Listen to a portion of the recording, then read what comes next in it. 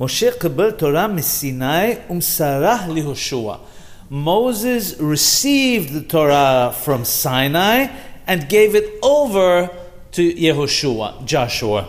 Why does it say that Moshe Rabbenu alav hashalom received it from Sinai and then gave it over to Yehoshua? Why doesn't it use the same terminology and say that Yehoshua received it from Moshe Rabbenu as it says in the first phrase? One of the explanations is that Moshe Rabbenu could well have said, I don't wish to give everything over. I would like to leave some information that only I know to make me more important than Yehoshua. And Yehoshua could have said that I will hold back something from what I give over to the Zechanim, and so on and so forth. But on the contrary, they did not do that because their desire was to give over everything, and they held nothing back. And that is what is unique.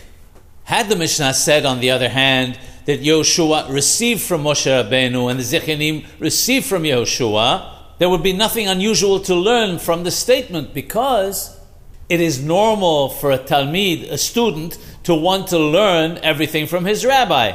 But the Hidush that we learn from this Mishnah is that the rabbi, wishes to give over everything to his students and not hold anything back.